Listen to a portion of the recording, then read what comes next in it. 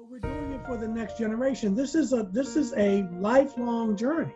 This evolution we have here. I'm standing on the shoulders of other ancestors as well. What I would say to people is, whatever spiritual path you have, lean on it, draw on it, because this is a marathon, not a sprint. And as an Eastern philosophy, don't get attached to the outcome. You do good because good is good to do. If you get attached to the outcomes, you will always fall into the trap of change isn't happening fast enough. I've been marching here, I've been marching there, I've been doing this, I've been doing that. I get that. I get it, because people are saying, man, I've been protesting this shit since the 60s or 50s. I get that. And that's only human. But you have to move past it at some point. But even now, I never thought I would see the things in this country that I've seen already. You got to accentuate the positive. Wow, I feel good. A little bit of feel good goes a long way. You're listening to Karen Swain, teacher of deliberate creation, accentuating the positive, showing you a way to a better life. Accentuating the positive, it's not just fad, it's sanity. Who in their right mind would accentuate anything else? If you feel like that's what you want to do. Hello and welcome to another show, Accentuating the Positive with Karen Swain. Wonderful to be with you again. And remember, if you are enjoying the conversations, please share them and like and subscribe and all that stuff, and leave a comment when you do. It helps the algorithms, helps people see the shows further. So I really appreciate it if you share the shows. I have the beautiful Reverend Michael Carter with me today. Welcome to the show. My pleasure, Karen. It's my pleasure. I've been looking forward to this all day. Oh, I know. Well, it's morning for me here in Australia, and afternoon, late evening, or yes, late afternoon. It's early evening. 7. It's 10 after 7 in the evening. Dinner time. So where are you in the US? I'm in Asheville, North Carolina. I'm in the Appalachian Mountains here, in the western part of the state. Gorgeous. It's gorgeous here. And just surrounded by these mountains, and the Cherokee Reservation is about 45 minutes from here. This is all Cherokee land. And I moved here about 13 years ago.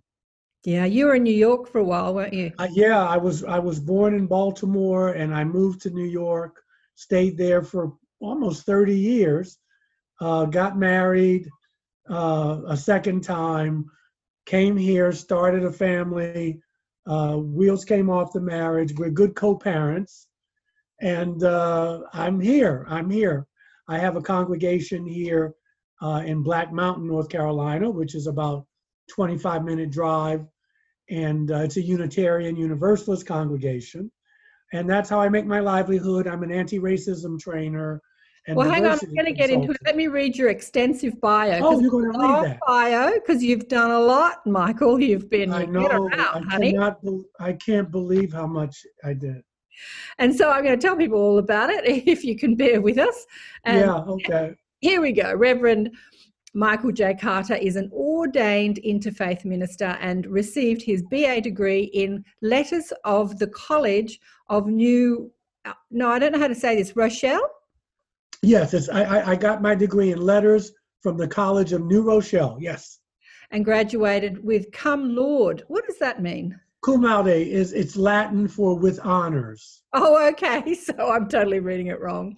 He received his Master's in Divinity degree from the Union Theosophical Society in New York, class of 2000, while serving various utilitarian university. It's Unitarian Universalist. Okay, these big words. Congregations in New York. Michael was trained as an anti-racism trainer and has been recognized by President Clinton for his efforts. He now serves as a minister for the I can't even say these words, Unitarian Universalist congregation of, as you said, the Shenandoah Valley, beautiful mountains, North Carolina.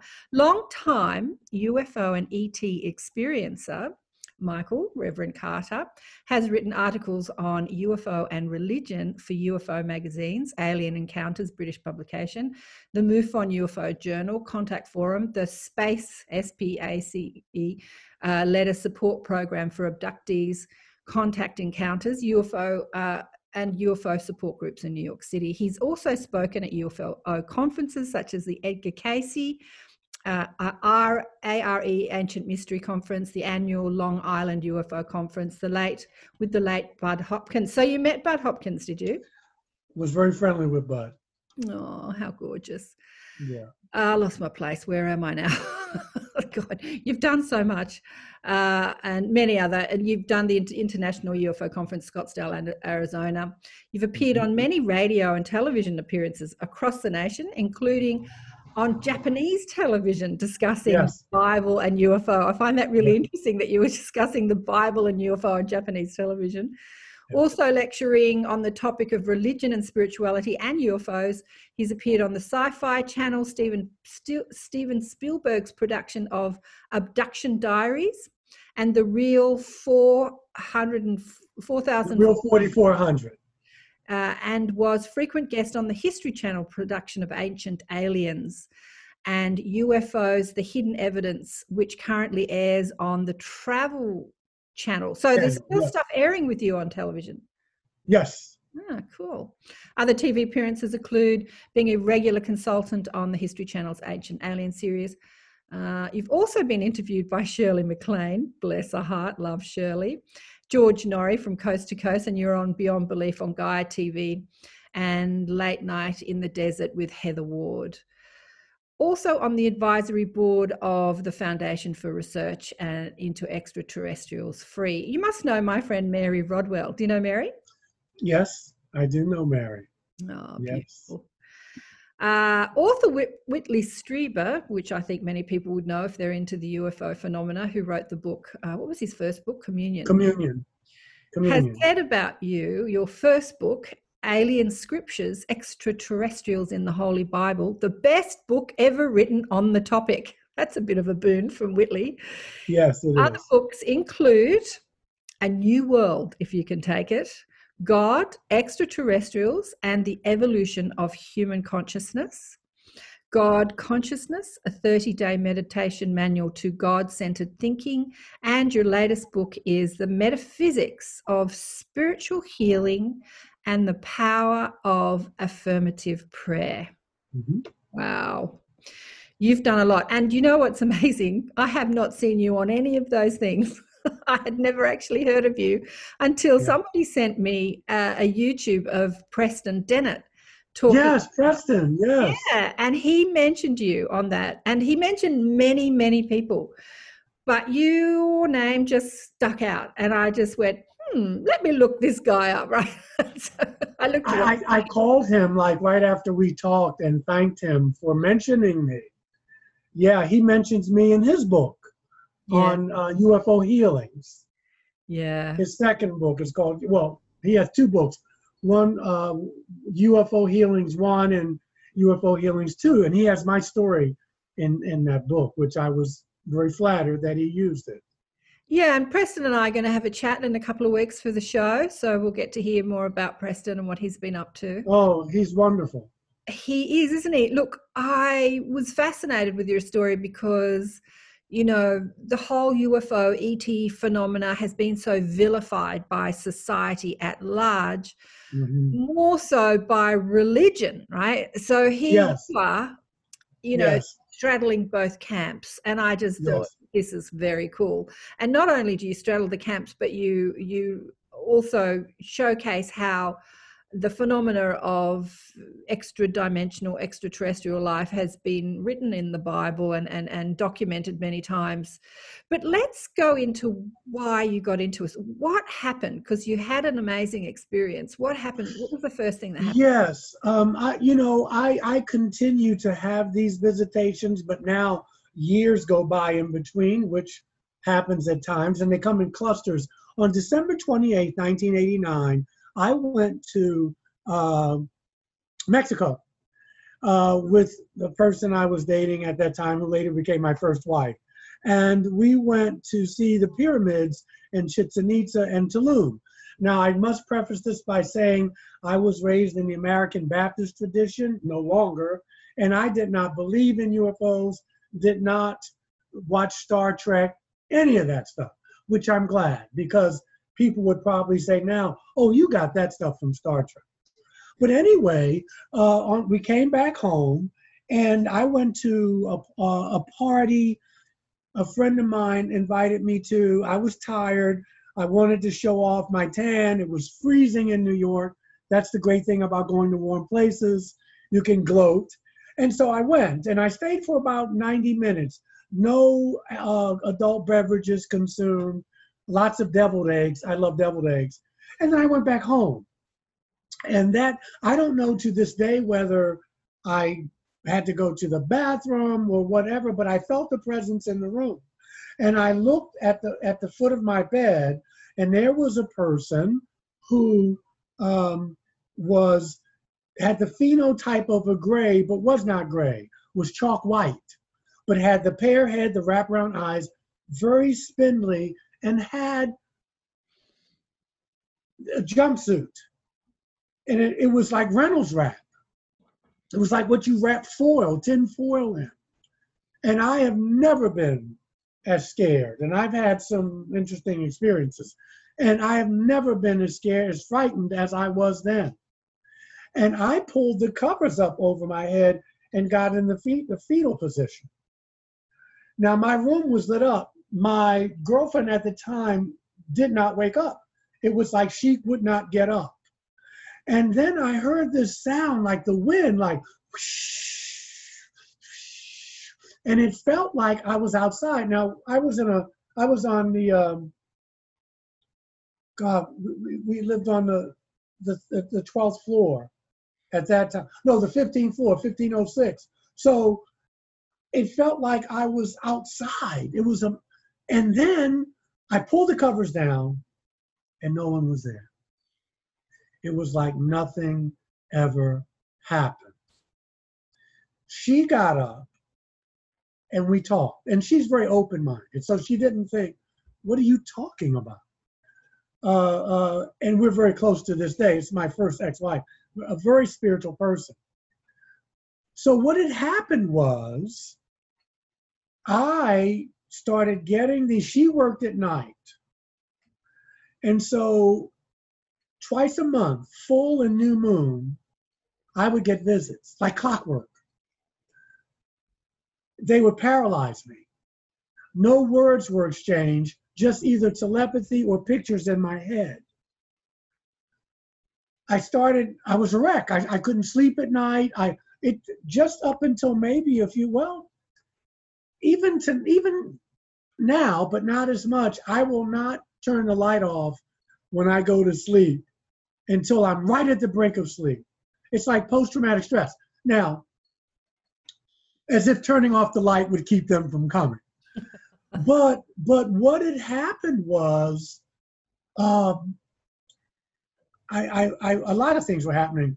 I was telling her about it. She was very patient and careful with me. I talked to some friends of mine about it who didn't think I was crazy. And one day, I went to a bookstore called, oh God, I forgot the name of the bookstore. It's on Spring Street, downtown. And anyway, I bought all the books I could on UFOs.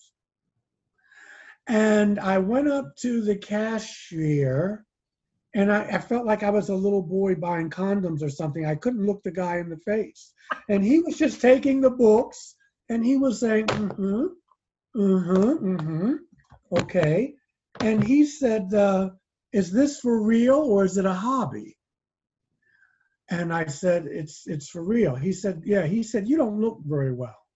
I said, oh. He said, and he wrote down a support group, and he gave it to me. And he said, call that number. And it was for the space group, SPACE. Now, this is how I met Bud.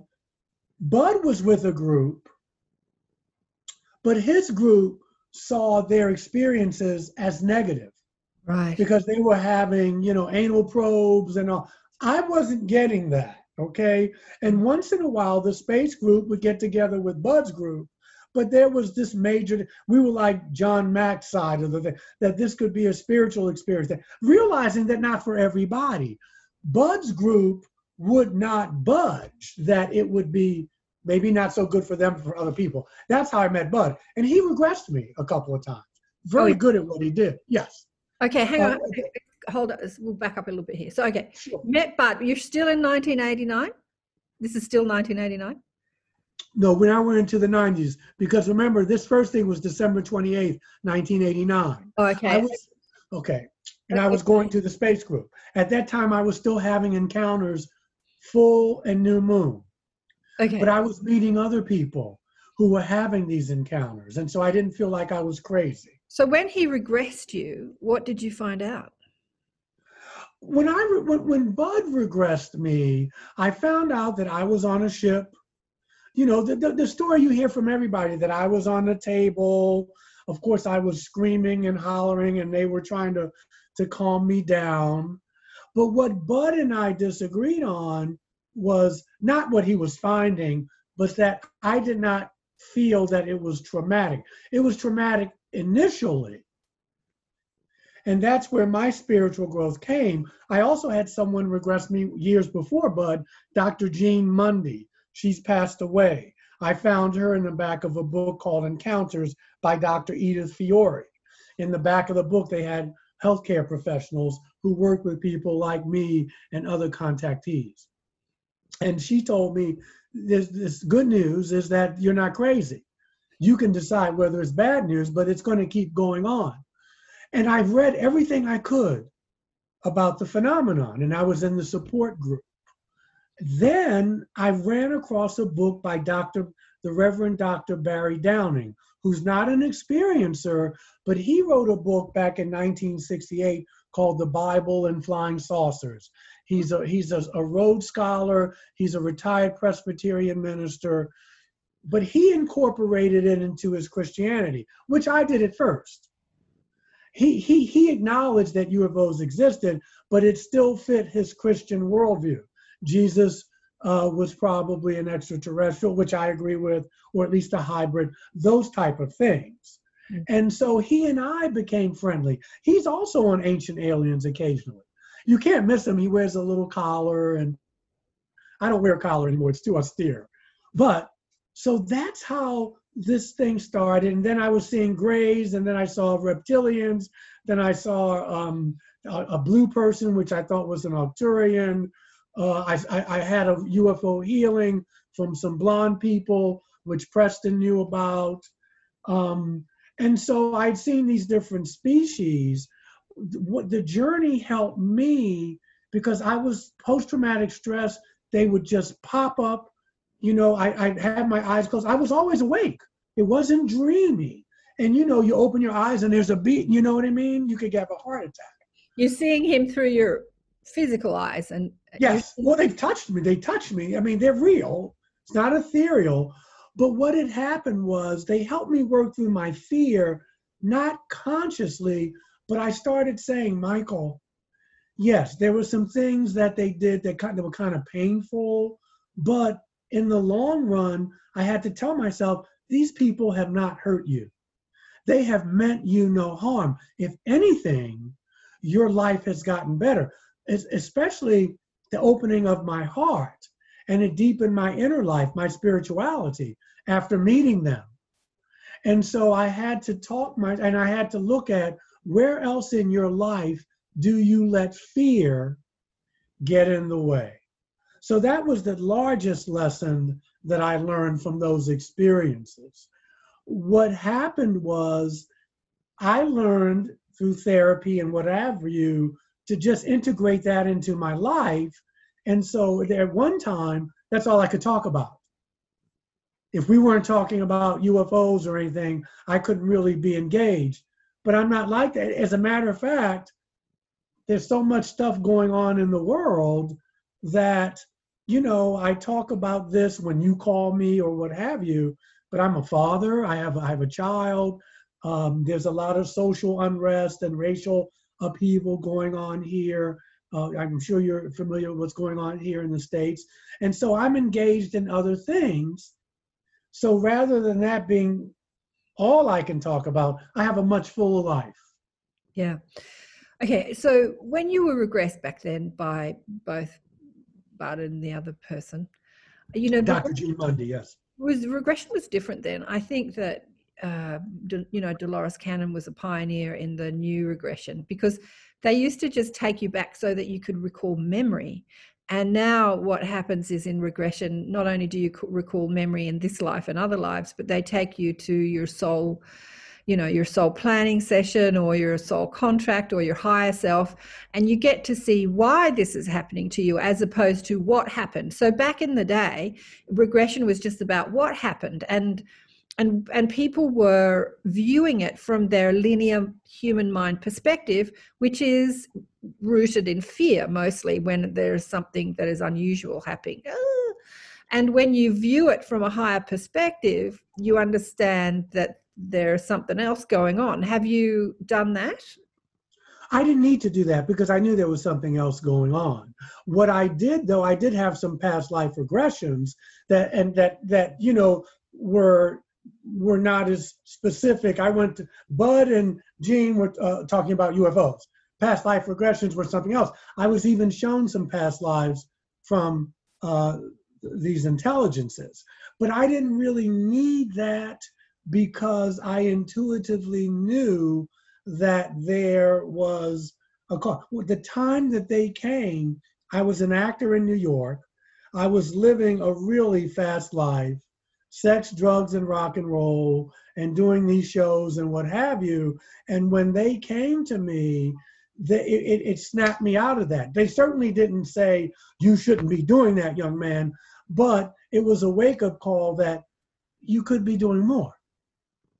You could be doing more. And that was never said, it was felt by me. So if you were pursuing an acting career back then, when did that shift to want to be a minister and start? Well, I always wanted to be a minister or a therapist. Okay. It's interesting because now I'm in a relationship with a woman who's a therapist.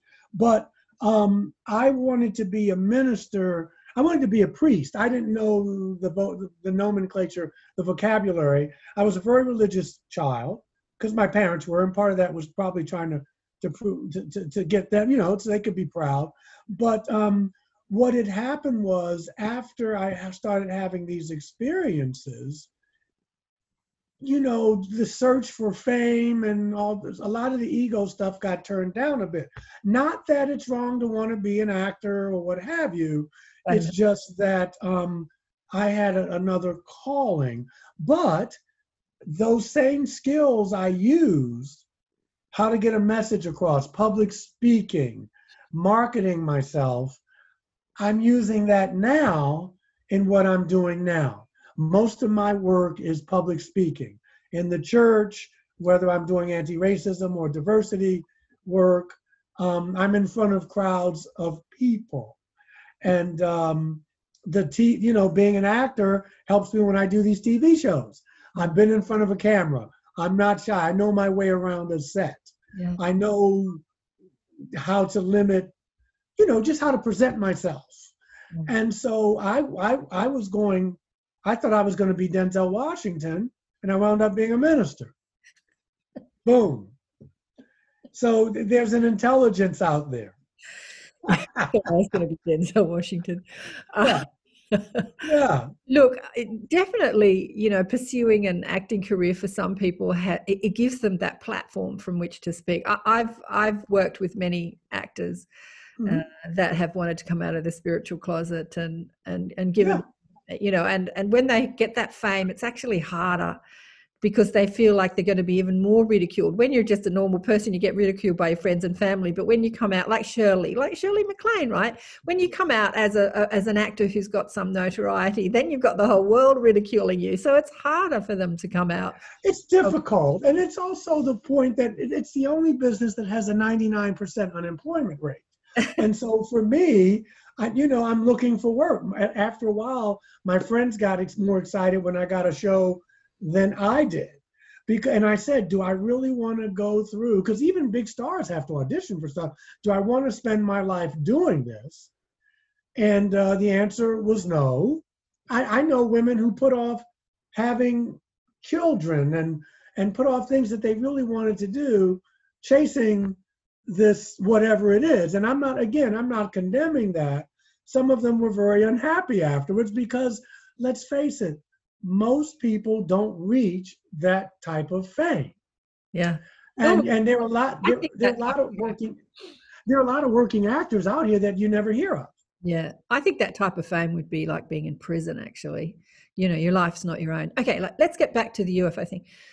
So what did they say to you, these visitors? So you first of all, you saw a grey type alien that looked chalky white. Yeah, it was a different phenotype. It's what we would call a gray, but he wasn't gray. Well, he or she, he was chalk white. Anything with you? Did they say anything to you? No, they didn't say anything to me in the initial. They would show me pictures.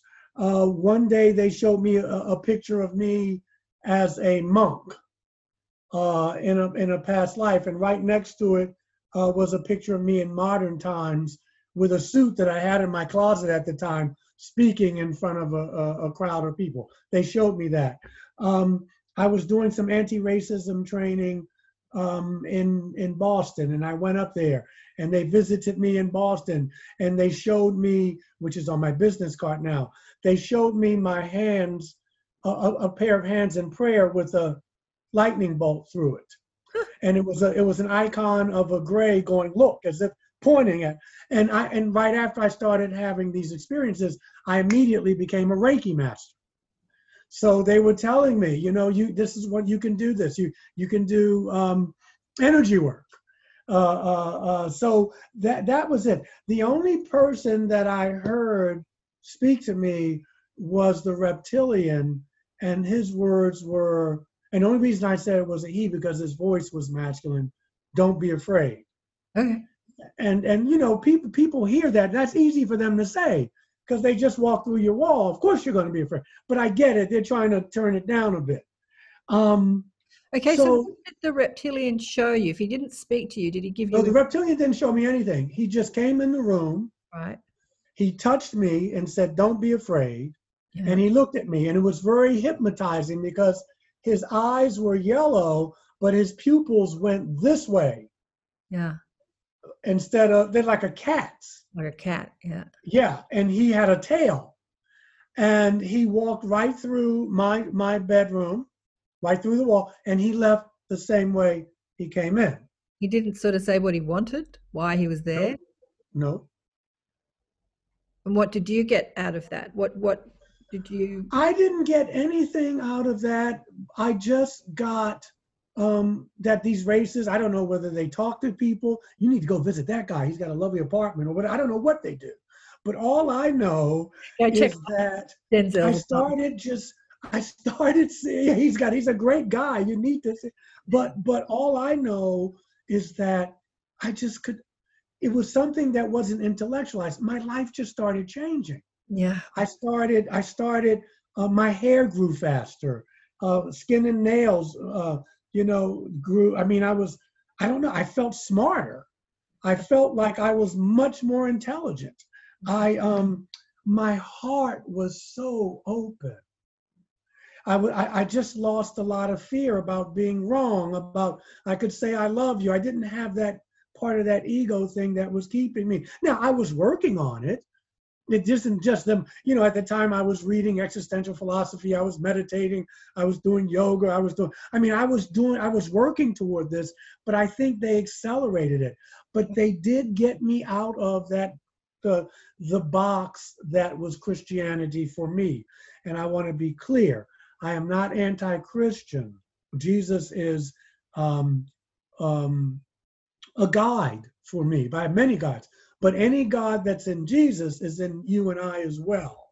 And they got me out of that, the religion of my childhood, in a way. And so I'm very thankful to this day for that. But that's how I could see the right book came my way when I needed it. The right person came my way. These synchronicities started to happen, and I was open to them. And of course, I was just reading everything I could because that's what I did anyway. I'm more of a philosopher by nature. And, you know, I was still, you know, living life. I lost a lot of friends, not because of what I believed, but I had to live my life. It's like, okay, I had a visitation. I could call my therapist or I could call a friend, but I still had to get up and go to work that morning. The world's not going to stop because Michael had a eureka moment, or you know what I mean? And so I just started incorporating it into my life. And I will tell you this, and of course we have time to go into it. When I go to these conferences, I have a PowerPoint and I show the biblical stuff, and you know, I have some things up there and we discuss. But the last half hour of my talks, usually they're 2 hours, 2.5 hours, I don't talk about UFOs. I talk about the change that happened to me because of it. Now, there's some deeply spiritual people out here who've never had these experiences, because the point is this.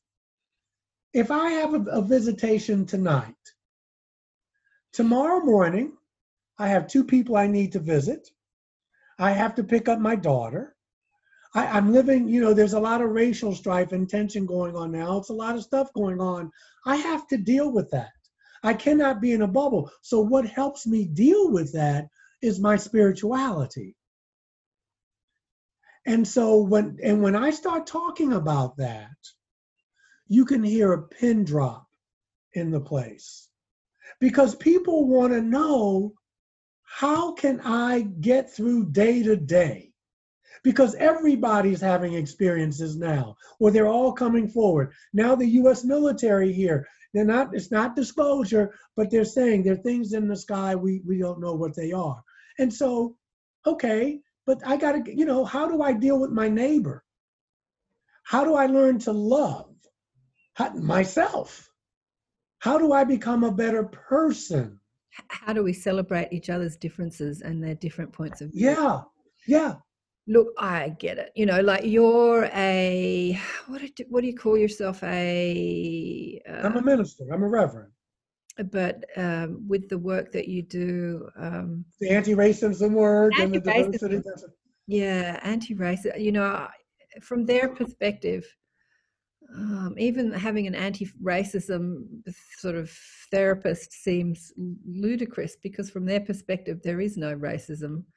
So Earth humans really have to like get with the program on that, right? So we're so judgmental of each other. We're so fearful of each other's differences. That's right. Whether skin color or religious or their ideas. And this is really what's holding humanity back in so many ways, not just from being a part of our galactic family and the cosmos, but it's holding us back in our political systems and our educational systems in every way, shape. So I suspect that your work is well needed here on Earth. I'm saying that specifically because I'm like this. If we can't get along with each other, what are we going to do with someone who comes from someone who may not even look like us? And so, but people are. I'll give an example real quick. A friend of mine set me up with a little rural hospital in Wisconsin. This woman, after George Floyd was murdered here by the cop, she wanted to have wanted to make her whole hospital anti-racist. Great. So so she called me. I gave her, we have a consulting, I consult with her. So she likes what I have to offer. And she tells the person who calls, so she says, I'll get back to you. She hasn't gotten back to me, and she probably won't now. But my friend says she went to your website and she saw that you have all this stuff on UFOs. She said, I like what the advice he gave me, but what does he believe in UFOs? My point being is this. So rather than just incorporate that, and that's none of her business. I was helping her with what she wanted. But because of that, she couldn't handle it. Yeah, I know. I get it. I've had a chat to the Galactic Federation and said, when's disclosure happening? And they've said exactly the same thing. They've said, when you guys learn to get along with each other, then you can hope to have disclosure. Until then, what's the point? You can't cope with somebody who, is sort of looks different, comes from a different country. How are you going to cope with an alien that looks like so different, and has such a different idea on life and everything? So, so there's all these people out there in the community screaming for disclosure, but the work is not have the aliens land on the White House lawn. The work is, let's get over this whole judgment thing that we've got going on. Yes, it's the inner work. And until you're ready to do that, you're spitting in the wind. Absolutely. Yeah. It's the Christ consciousness work. The great teacher came to Earth 2,000 years ago to teach people how to get along. Yes. And what happens, we'll nail you to a piece of wood. This is the mentality. Yeah. So I like to think I'm raising the frequency with the work that I do. But I also enjoy my life. I have a lovely daughter who's 14.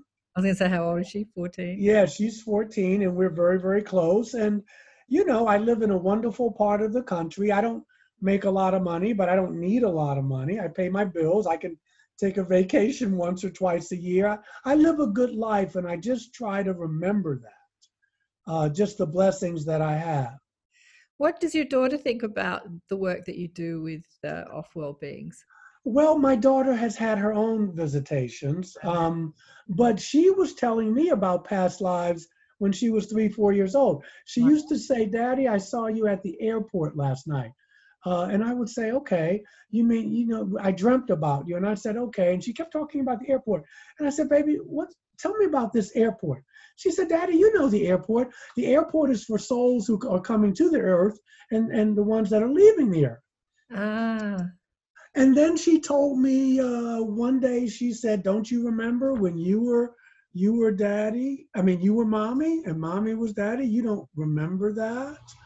And she told me one day, I said to her, when her mom and I were together, I said, "You really make us proud. And it's been a blessing. And I'm so glad you chose us." And she said, "Well, I told them I wanted to be with you. I liked your hair. I cut my hair the other day, but I had dreadlocks down to my waist. And I cut them last week." And she said, "I want him. I like his hair. And I like that woman. That's my mommy." And she said, "One day I was in the room behind that chair and I was watching you and mommy. And you were sitting on the sofa with mommy and you didn't have your shirt on." And I was like, "Oh God, what else did she see?" And she said, "And I kept telling them, that's where I want to go. That's my daddy. That's where I want to go." And I said, "You keep talking about them. Who were they? You keep saying I told them." And she said, "Those are the space people, Daddy. Those are your friends you told me about." And I said, "Oh, okay." So, she was in, now she doesn't remember saying that, but she does remember her.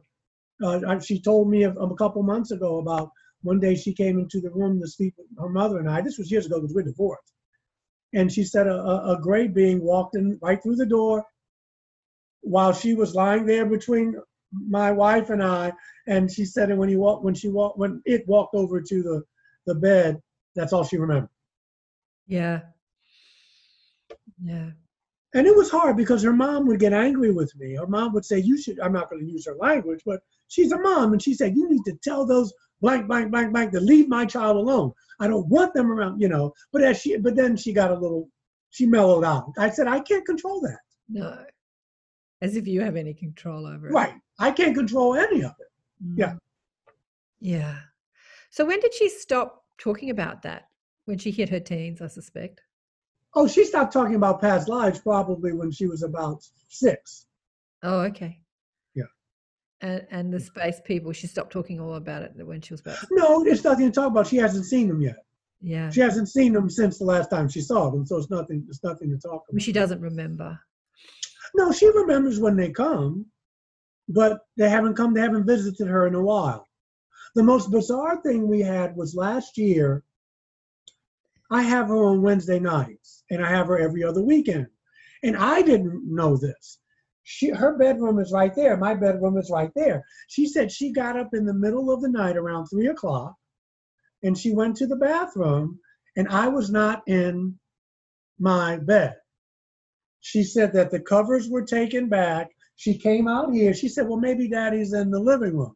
This is a 2-bedroom apartment. And she said, Dad, you were not in this house. And I was like, oh my God. Because I would never get up at 3 o'clock in the morning and leave my daughter here by herself. So I must have been taken away. But she said, yeah, Dad, you weren't here. Wow. You were not here. Yeah. Wow. So they're taking you physically. Yeah, I think Preston was talking about the thing that I saw him speak on YouTube. He was specifically talking about ETs and healing, and yes, and mentioned you. What was the healing that I can't remember what he said now? What was the healing that this was the healing? It's in his second book. He said, I'm going to write this down. Do you mind? And I said, yeah, but I don't mind. But that was years in between. And he said, you should get my book. I bought his book, and lo and behold, what had happened was this. 2013, July 4th, 2013, at 10 minutes to 10 Eastern Standard Time was the 4th of July. I have a lot of friends who fought in the Vietnam War that I'm very close with. And I don't like going to, I'll tie all this together. I don't like going to fireworks. Right. Because, you know, it's just that they're eating you up. They're crowded, people sitting right next to you. It takes you longer to drive there than it does. After 40 minutes, they turn it off. You know what I mean? You got to get out there at 7 o'clock. The fireworks don't start until 9:30 because it has to be dark. Yeah. From 9:30 to 10. So you're actually out there 3 or 4 hours for 40 minutes. Anyway, that particular night, I was very happy because it was thunder and lightning. It sounded like artillery. And I was saying to myself, this must be what my friends in Vietnam went through, because they were telling me, Michael, we would sleep 2 hours in the mud, and you would learn to sleep with artillery coming back and forth. You had to get a couple hours sleep, but it was tremendous. It felt like that. Right. I was lying on my stomach. I was wide awake. I feel this presence in the room. Usually the atmosphere in my room changes. I can't explain it, but it gets real still. Still. If there are birds outside, everything stops. And I can feel somebody's in my room. I turned around. There was a blonde guy with a cowl. We call them hoodies, but had a rope like a monk wrapped around, had his hair cut like mine, only it was blonde, big blue eyes. You could see his pectoral muscles through the robe. Maybe there's a gym or workout thing on the ship. I don't know. This guy was ripped. And I turned around and I looked at this man. He was tall. He was like, his head would have hit my ceiling. He put his hand, oh, this is what I forgot to tell you. In 2013, in January, my dad died. I had a blood clot, and this is where the healing comes in, on my right leg from my ankle to the groin area. So my dad had died, and I was getting divorced. 3 things at once. This guy puts out his hand, and an apple green light comes out of his hand, and it hits me in my stomach. I don't feel anything. I'm just like, his molecules, he just kind of faded. Like, it was weird. I looked down at my leg, and I was trying to get some sleep, and I was like, I could have jumped out this window and flew. I looked at my leg, which was big like LeBron James's leg. I mean, I wish I had legs built like that. My legs, the blood clot was gone. My leg was normal. The first person I called was Preston. Okay, because I figured it's 9:45, 10 of 10 here, it's 10 of 7 on the West Coast. I got to tell him this. Preston wasn't home. So I left a message. I didn't have the wherewithal to take a picture of my leg. I didn't think. I was like shocked. Yeah. The next day, when I called my ex and I went over to see my daughter, I told them what happened and I showed them my leg and they said, "Oh my God, the blood clot's gone." I said, "Yeah, that's what I'm trying to tell you." And the part that was the challenge was I had to go to the doctor. Because with a blood clot, I was on Coumadin, I was injecting myself with blood thinner, something called enoxaparin in my stomach. Right. And the doctor would not let go of what happened. I said, "I don't know." I said, the medicine's working. He said, no. What happened? Medicine doesn't work that fast. I said, "I don't know." He said, "How did this, you were just here 10 days ago, we took your blood and you still had a significant amount of swelling." I said, "Listen." He said, Finally, I said to him, "Aren't you happy for me?" He said, "Well, of course I'm happy." I said, "Are you happy? Are you really happy that I'm well now?" He said, "Well, of course I'm happy." So I put him on the defensive because I couldn't keep going back and forth. And I wasn't going to tell him extraterrestrials came to do it. Why They'd not? lock me up. No. Smash his paradigm, talk about cognitive dissonance. No. So I said, "I don't want to take the medication anymore," because they wanted me to keep taking it, Right. the blood thinner. And I said, "No, it's been 4 months." Yeah. And then I told Preston about it, and he put it in his book. But these people were blonde, blue-eyed people. The next night, Yeah. I meditated right over here in my little apartment. Well, I'm not going to move it, but yeah. And I was, and a blonde person, 2 of them, with tight built, with they were tight, real tight uniforms. When I had my eyes closed, they looked at me and blinked. And I opened my eyes like, "What?" And I closed my eyes again to meditate, and they were still there. And then they faded away. And I felt it was them saying, "Yeah, You okay? we did it." So you didn't get a sense of who they are, where they come from, why they... No, I don't get into all that stuff. That doesn't matter to me. I don't even think about that. No, I don't I'm know. just, But yeah. we do have curious human minds, and we do like to identify and label things. So Yeah, I never get into that with any of them. Why do you Actually, think, Michael, that they came and gave you a healing and they don't do it for everybody? I don't know. The question for me is like, life isn't like that, and that everybody has different life paths. Some people have diseases and they choose those diseases, and that's for their life's journey. Some people, maybe it's karmic. I mean, you're not going to have 8 billion people all being healed. That's just not the way life works. And so maybe in another time I had something, but this is part of my journey. My journey is not the same as everybody else's. So they're not going to heal 8 billion people, because everybody has a different evolution to go through in this incarnation. That's what makes sense to me. Yeah, well said. Yeah, and they also want to make sure that you're healthy so that you can do the work that you're here to do, because they see it as important. They see the reconciliation,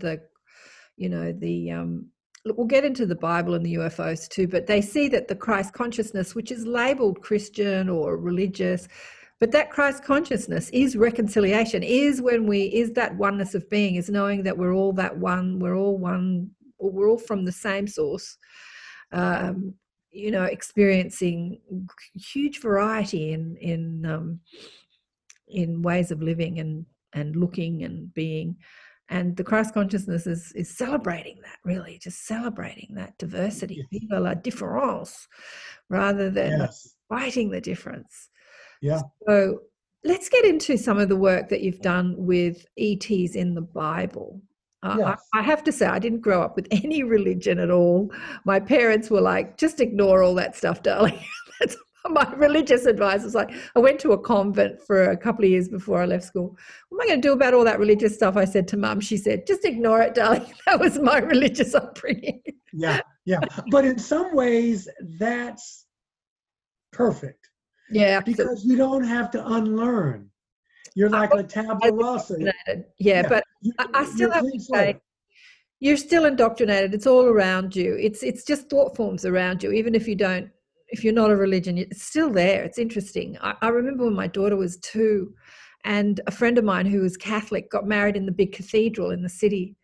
And she came from a big Catholic family, but she was quite rebellious. She got married in a black top hat with a purple skirt on, like she looked quite different. Anyway, so she's walking down the aisle in this massive Catholic cathedral. It's the biggest one we have in Sydney, which is the biggest city in Australia, right?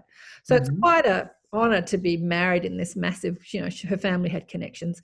Anyway, so she's walking down the aisle in this black top hat with this black tulle and a purple velvet, skirt, sort of straight skirt. And I said to my little baby girl, she's like 2, she's not watched television yet. She's too young to watch stuff, when kids they can't sit.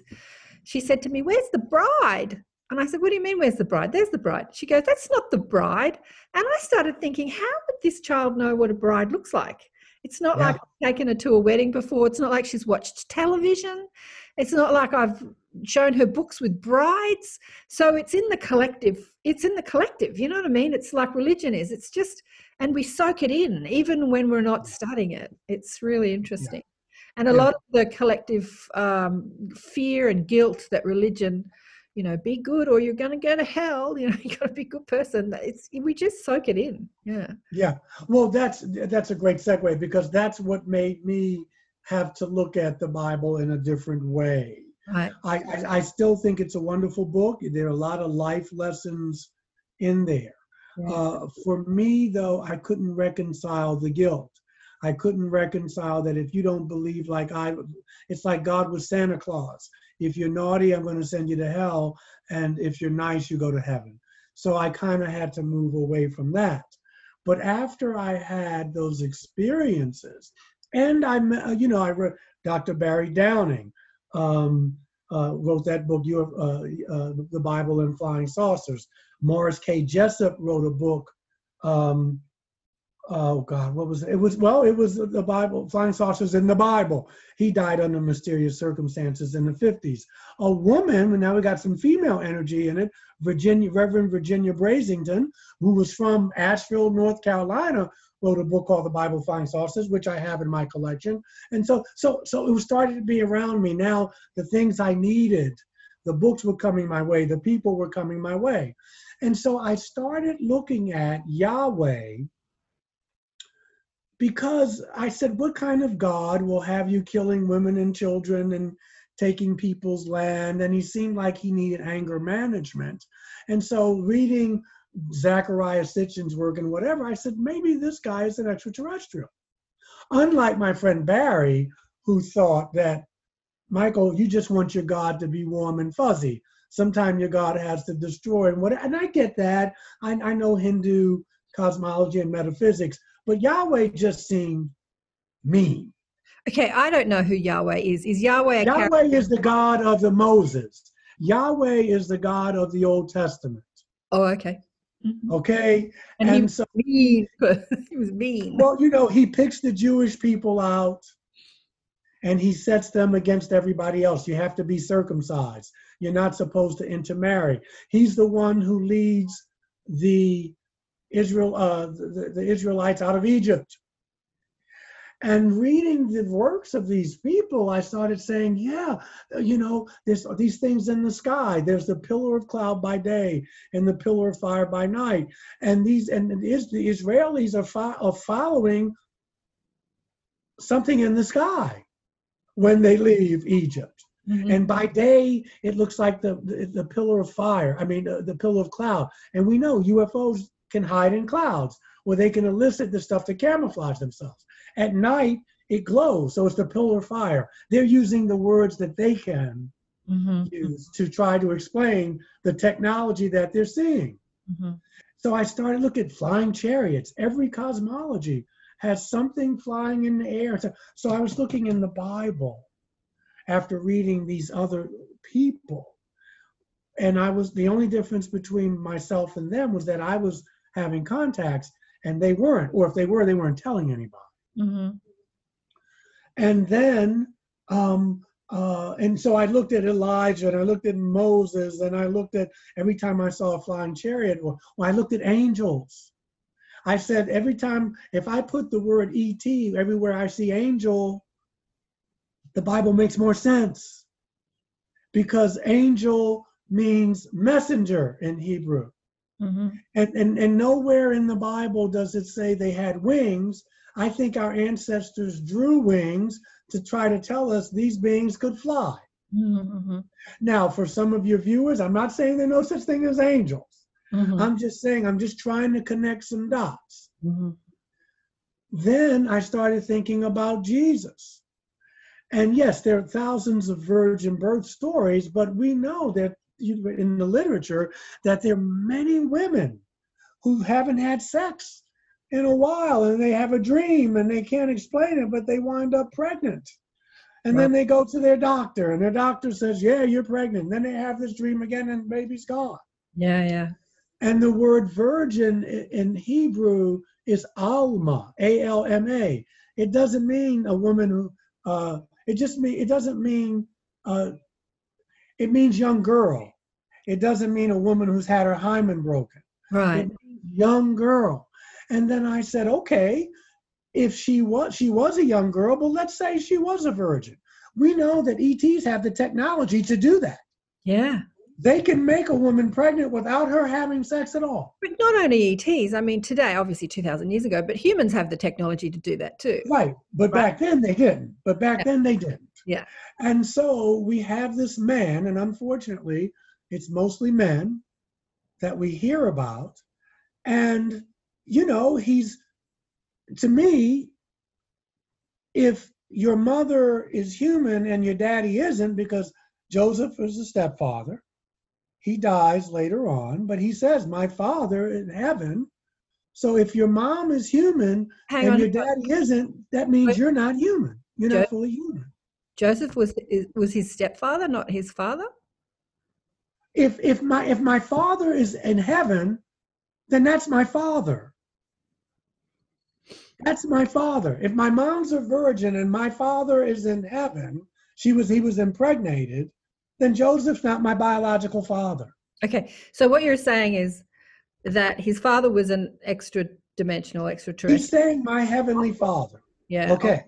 He's saying that he was, I mean, he's not saying it, but if we say he's born of a virgin, that means that Joseph did not have sex with Mary. So then how did she get pregnant with him? Mm. Now, some people would argue it was Angel Gabriel, because Gabriel's job, all in the Bible, everywhere Gabriel goes, women get pregnant. Really? It's a great job. It's usually older women. It's usually older women, though. The angel comes to Sarah, Abraham's wife, right? Gabriel's even in the Quran. The Gabriel comes to Elizabeth, Mary's cousin, John the Baptist's mother. He comes to her. You're pregnant. He comes to Miriam. Mary, you're pregnant. It's a great job. It's a great job. So if we say that, if we take it literally, that she's found favor with God, she gets pregnant, it's, you know, well, remember, the angel has to go to Joseph and say, look, chill. It's not your baby, but we need you to do this. Remember, because he doesn't want to, he doesn't want to do this. You mean she's already pregnant? That's a scandal. That's a shanda, as they say in Hebrew. So he has to go to Joseph. And I'm paraphrasing, but basically, get with the program. This is all a plan. Okay, so we can say that. If you don't believe that, you have to say, well, okay, if she's impregnated by an angel or whoever impregnated her was not human, her mother is human, which makes him a hybrid. Which explains, if I'm not human, if my mother is not human and my daddy is, Or my daddy's not human and my mother is. I'm a hybrid. Part of me is not human and part of me is. There's no argument with that. Mm-hmm. And so the point being is that it explains turning water into wine, if you want to believe that. It explains to him being able to walk on water. I'm sure if we saw an extraterrestrial walk on, they could do those things as well. Yeah. So what you're saying is all the miracles that were purported that Jesus did is because he was a higher conscious or an extra dimensional being who had the ability to do that, much like all the higher conscious beings do, much like the healing that the Arcturian, they're telling me it was, that gave you the healing, the blonde dude with the muscles. Okay. You know, Dolores Cannon, before she left, I saw her talking about one of her clients that she hypnotized, talking about the light, you know, the birth of Jesus, and that the light was the light, the star in the sky was this sort of spaceship beaming down. It was a ship, yeah. Yeah, it was a ship. That's what I'm saying. There Because you know, listen, Karen, if a star moved from here to there, the whole gravitational pull of the earth, you want to talk about tidal waves and tsunamis, and stars don't shine lights down on mangers, but ships do. And people follow this, the people from the East. Yeah. They followed this star. Now, some people say they were Buddhist or Zoroastrian, but they knew that there was a high conscious being born in the land of Israel. So have you asked Jesus about this? Have you spoken to him about it? No. Oh, all right. Where do I want to go with this? You said that he's a hybrid. We're all hybrids. Every being on Earth, every human form is a hybrid. You know, the ETs that have been overlooking the evolution of the humans on this Earth have been tweaking our DNA for eons of time. But how we develop higher consciousness is that we have to change the DNA of the body. So there are a lot of healers out there saying, you know, get a DNA upgrade. Years ago, when I started studying energy healing, it was called, somebody said, you know, come and do this DNA healing course. It's about changing the double helix strand of the DNA to a multiple strand of DNA. Like, there's a lot of talk about changing our physical structure so that we can change and hold higher consciousness. So when I hear you say that he was a hybrid, what I'm receiving is that they tweaked his DNA, the body that the consciousness would come into had to be tweaked so that he could hold higher consciousness to be the teacher that he came to be. Because the veil of forgetfulness, because we're all masters when we're not here on Earth, you know, rolling around in physical bodies, and we come into this environment and we forget, you know, we have this forgetfulness, and then we have to remember, but that forgetfulness is to do with the body. It's the body that we're wearing that enables us to have this forgetting of who we are as the extension of the source, as genius creators, as empowered people. And so definitely his DNA was tweaked before the consciousness of Jesus took on the body. So the ETs were doing that. Whether his father was an alien or not, they probably used both the sperm and the egg of Mary and Joseph and just tweaked his DNA. But well, I mean, who knows? I mean, I don't know if any of that is true. I can say I believe that. I mean, I can't prove that. For me, it's like saying Jesus was a Jew, which he was, but he was a different kind of Jew. Every Jew in Palestine at that time did not have what Jesus had. And so for me, I like we were talking about where are they from or whatever.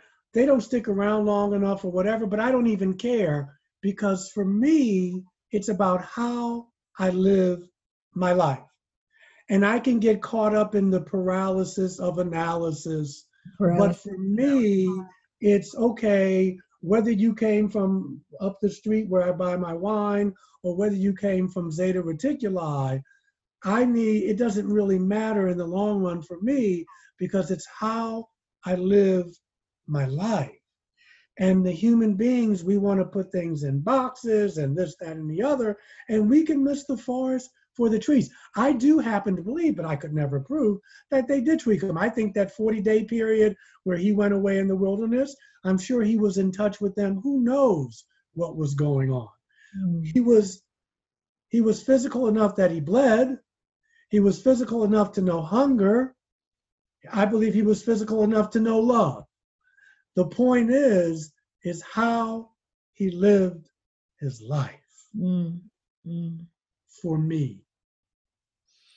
Because that's why that's the example life for me. It's like Dr. King, one of my heroes. If it was breathing, Dr. King had sex with it. Okay, that's another part of his life. But for me, he gave his life for a universal cause of brother and sisterhood. And so I try to cut away the fat and spit out the bones, because this is what's going to help me live my life. Because I can talk all this stuff, but people are going to say, I'm going to watch how Reverend Carter lives. That's what's most important. And people like Jesus or Buddha or Mother Teresa or Joan of Arc or whoever, these avatars or just ordinary people doing extraordinary things, they are the examples of how to live a committed life. All right, well, let's get into that a bit before we close. Mm-hmm. Great unrest in the US, not so much in Australia. We did have when the first Black Lives Matter movement happened in the US, we did have a big march here in Australia, and all our Indigenous Aboriginals got out there and started screaming about the injustice of being Indigenous in Australia. And but that calmed down. I don't think it has calmed down in the US. What would you say to people about how to live their lives during this time of great unrest? Well, I could only go by what I do, and I'll use the poet Tagore. He said that a person who plants a tree in the shade, knowing that he or she will never see it grow, is beginning to understand the meaning of life. A lot of the things that we're fighting for, hopefully we will see. And some of them we won't, but we're doing it for the next generation. This is a lifelong journey. This evolution we have here. I'm standing on the shoulders of other ancestors as well. What I would say to people is, whatever spiritual path you have, lean on it, draw on it, because this is a marathon, not a sprint. And as in Eastern philosophy, don't get attached to the outcome. You do good because good is good to do.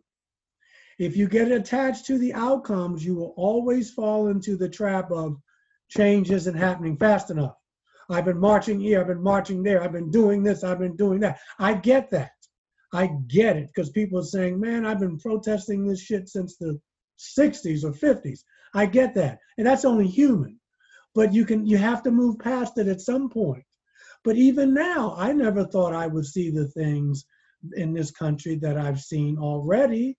And so I'm living in times that I'm standing on the shoulders of others. I never thought I'd see a president of color. I never thought I'd see a woman running for president, much less vice president. I never thought I'd see people having conversations about Confederate flags and just why are we still fighting the Civil War. I never thought I'd see the Berlin Wall come down. Things happen. And by raising the frequency, not unless you were chosen to be a king or a Dalai Lama. Maybe that's your soul picked doing that. That's something else. My soul didn't pick that. But what I'm doing is changing the world in my small way. I'm raising the frequency by trying to live with some integrity, to try to live with a little love, to try to live with a little compassion. That's what I would tell people. And things happen. John Lewis, who was in King's Movement, he was a congressman here. I'm sure you've heard about him there. He lived to see a Black president. He lived to see the conversations that we had now. And so he was fortunate. We all don't, but we are seeing changes. But I think if you get attached to outcomes, it's not happening fast enough. Evolution can be slow. Yeah, evolution's slow, as they say in the Bible. It can be. It can be. I'm Not not, always, but it can be. I'm not even religious, but I know this one. And the sins of the father are visited on the son. You know, the only reason evolution is slow is because these beautiful light beings are born into the world, you know, immersed in love and light. And you watch children. Children don't have any prejudice or judgment or race. They don't see race. And then we teach them how to be. You know, I remember my parents saying to me, "Oh, you don't want to speak to people that live, you know, in those suburbs." You know, they were teaching me prejudice. They were teaching me how to be a snob. I grew up in a wealthy environment, and they told me that people that lived a few suburbs away were not worth talking to. And then then my father lost all his money, and I went to a different school that was closer to those suburbs that he talked about. And I met all these people from all those suburbs, and I remember scratching my head going, my family lied to me. These people are great. They come from these suburbs. What, you know, they lied to me.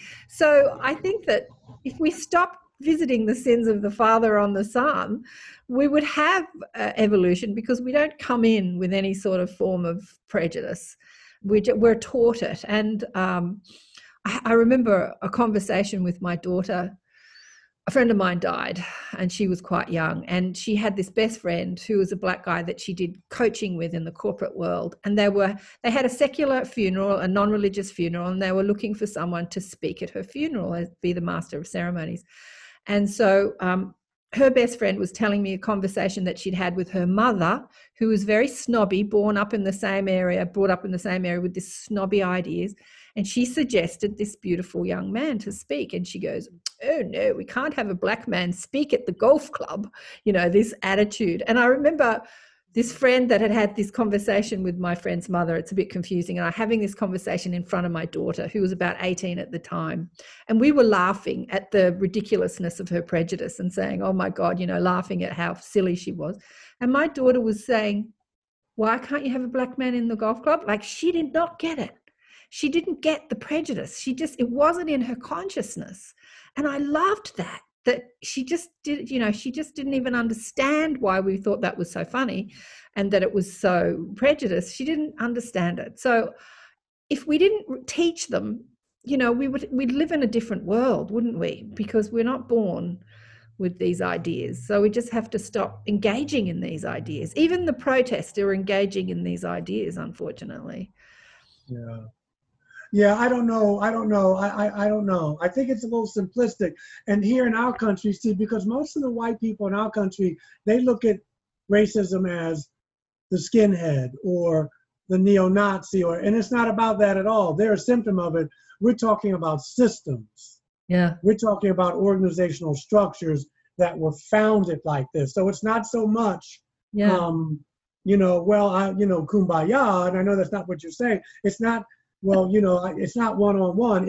We have organizations, we have the military, we have the police forces, we have all these societal structures that are built on racism, and it's harder to dismantle that. It's not just the one-on-one.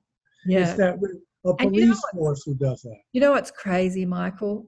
Those systems still include the most prejudice, I won't call it racism, prejudice is against women, because those systems are still in place where women will do the same job as a man and get paid less.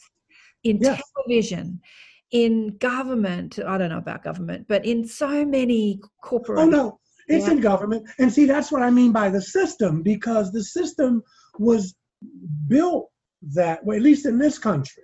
Yeah. The system was built that way, that in America, people of color and women were second-class citizens. And so you have your golf clubs, you have your restaurants, you have your military, you have, you know, your police force. They're all built on this male, patriarchal, white supremacy. Yeah. And so what's happening here, which I thank God, because King did it back in the 60s, most of the protesters here are white brothers and sisters, but they're getting it. That it's not just because my neighbor happens to marry a black person, or it's not prejudice individually, it's a system that has to be dismantled. Yeah. Yeah. Well, I think that's happening. And I think that's what I think that the ETs realize that as well. in the sense of, because whether they're saying we don't believe in all those structures and whatever, they do realize that those structures exist. Yeah. You know, that earth, that's why they're saying you guys got to change your structures. You got to open your heart. You got to change your institutions, because that's where it lies. Yeah. Yeah. Oh, well, beautiful. But I have hope. I'm hopeful. And I think there's a new world is being born. A new world if we can take it. That's Absolutely. right. Absolutely. And much of the old world is being dismantled. And so That's right. we're seeing a lot of chaos, a lot of rampaging through the streets. And Yeah. people are sending me, I have a lot of people that send me a lot of stuff, which is really interesting. It gets overwhelming, but it's fascinating to see what's happening around the world. People are sending me video after video after video after video of the protests around the world. There are just thousands of them. Yeah, the whole planet, the whole consciousness. It's messy, and it's going to be, but people are saying the old structures don't work anymore. Yeah, they're rebelling Whether you're against in China, whether you're in Australia, whether you're in Beijing, whether you're in the United States, and that's what the age of Aquarius is about. But you have to get there. Yeah. Right? And revving up in Australia for another big march all around Australia. I think it's on the 5th of September, which is in a couple of days. It's in a couple of days. Yeah, so it continues, and a new world if you can take it. It's being born. It's being born. Thank you so much. Listen, I want to just say to people before I go, my books are on Amazon. You know, you can go to my website, michaeljscarter.com. If you want to write me, I will write you back. I write back everybody. But if you want to read those books, keep the faith, stay healthy. Nothing lasts forever. COVID will one day go away as well. I want to thank you for having me on the show. And I want to ask you if you could send me a link, like an email, to my email. Yeah, absolutely. Because I want to send this to people. Yeah, sure. Here in the States. And it's easier for me to send it by email. You have my email, right? Yeah. Yeah. michaeljscarter@gmail. Yeah. And I will get the word out. Get the word out. This has been a joy. And I'm glad we covered everything. You know, I can always come back on and go more in depth with this stuff. I know we had a little time. We didn't have as much time, but maybe next time. I know there's a lot to talk about, but I think the main message that we covered is love thy neighbor. Yes, love. We got to learn to love. Yes. Otherwise, we're going to destroy ourselves. Yeah, absolutely. Including the cosmic neighbor. Even if somebody turns up and he looks like a 10-foot praying mantis, love him. That's right. You got to love them. They love you. And if they don't, they can learn to. Yeah, that's diversity. That's diversity. That's diversity. Praying mantis, Nordics, Greys, Arcturians. I guess that the Nordics with the muscles, you know, and the blonde hair, and they're kind of more palpable to react to because they're more human. That's right. Yes. But yes. there are so many, you know, off-world beings that don't look anything close to human. It's just nothing close. Yes. To human. Oh my God, I probably would have had a heart attack. But and people have told me they've even seen extraterrestrials or off-world people who are brown skinned. I mean, they're green, they're blue, they're, you know, green, it's blue, just, yeah. Yeah. It's just that we here, like you said, I mean, if it's different, we will either be afraid of it, or we'll shoot at it, or we'll do all of it. Yeah. And or not it, but he or she or what have you. But I think you're doing a wonderful thing by raising the vibration, the frequency of the planet, and I'm trying to do my part over here on this side, and we're not alone. And so this is how the world changes. Well, thank you for your work, and thank you again for being on the show, Michael. All right, my dear. Have a great evening. I thank you. Wonderful to have Michael on the show. And if you do want to support the show, I will put the links to our Amazon links on the website page. If you're listening to this on YouTube or any of the audio platforms like Apple or Spotify or wherever you're listening to this.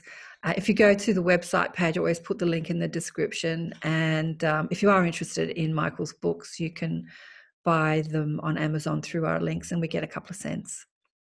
Supports the show in some way. I'm not relying on it, because I think in 10 years of doing this, I've probably only made $100 from that. Anyway, it's all, adds up, doesn't it? Fascinating conversation with Reverend Michael Carter. He gets around, doesn't he? He's been on so many shows. Funny that I hadn't seen him on any of them. But I guess that if you're into the UFO phenomena, there seems to be, as we talked about with Sue Walker, she's done a lot of UFO conferences. There seems to be this merging of spirituality and UFO, because there was this very separateness of the UFO people and the spiritual people were going to different conferences, and they're talking about different things. Lots of people about lights in the sky. What is that? That was a whole conversation. And then there are many people who, like I've had people on the show who have direct contact with their ET off-world beings who channel the language of light and channel their messages, the Palladian messages, Arcturian messages. And then there are people like Michael who are contactees. It doesn't seem like he's channeling their messages or talking to them through telepathy. He's definitely having contact with them, and he's definitely in his knowing of why he's here and what he's here to do. He's got a mission, the reconciliation, the Christ consciousness mission. That's his mission. So he knows what he's here to do. So maybe he doesn't really need to channel their messages. He's got his work cut out for him. So good on him. It's so needed. And maybe you can be an agent for change in that way too. Just love thy neighbor. Make up with somebody who you've had a fight with, because difference is difference of opinion as much as anything else, not just difference in attitudes and skin color and religions and culture, but difference of opinion. Can we love somebody that thinks completely differently to us? Can we hang out with people who think that UFOs are crazy and, you're a mad person if you believe in them? Can we love the difference of opinion? Yeah. The zealous religious person, can we love them? The atheists, can we love them? Vive la différence. Anyway, such important work. And yes, who's coming up? I don't know. I have to have a look. Mary Rodwell, actually, more on the UFO theme, is coming into the Inner Sanctum this weekend. And she's going to talk about the Star Children, as she does. And we'll quiz Mary. I've had Mary on the show, almost a dozen times, and into the Inner Sanctum. And she's done seminars in my home, workshops in my home. Just love Mary. She's just so full of wisdom and knowledge and information, and such a delight. She's so down to earth and funny. Just love Mary. So she's coming back into the Inner Sanctum.